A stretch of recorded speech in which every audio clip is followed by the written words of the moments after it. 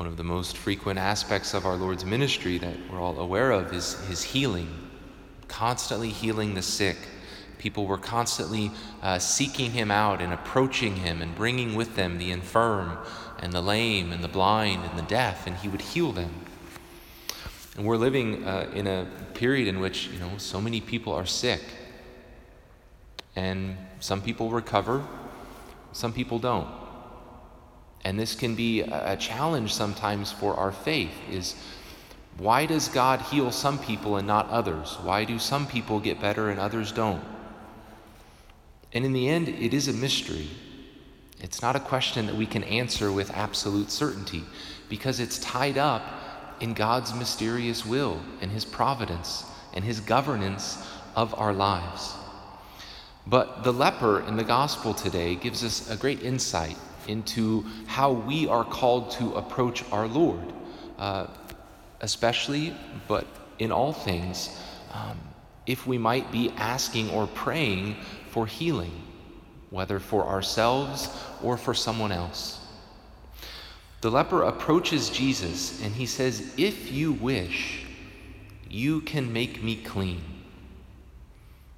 which reveals that he believes that Jesus has the power to do it. He has faith that Jesus can heal him. And so we too, when we bring our petitions before the Lord, whatever they might be, we are called to ask with faith, knowing that God is all-powerful, that God can do all things, that God can do what we are asking him to do. But notice the leper also says, "If you wish." He leaves the decision up to Jesus. He doesn't demand that Jesus do what he wants him to do. You see, his faith goes even farther, because it's one thing to believe that God can do something. It's another step of faith to believe that whatever God chooses to do is what's best, even if it's not what we're asking.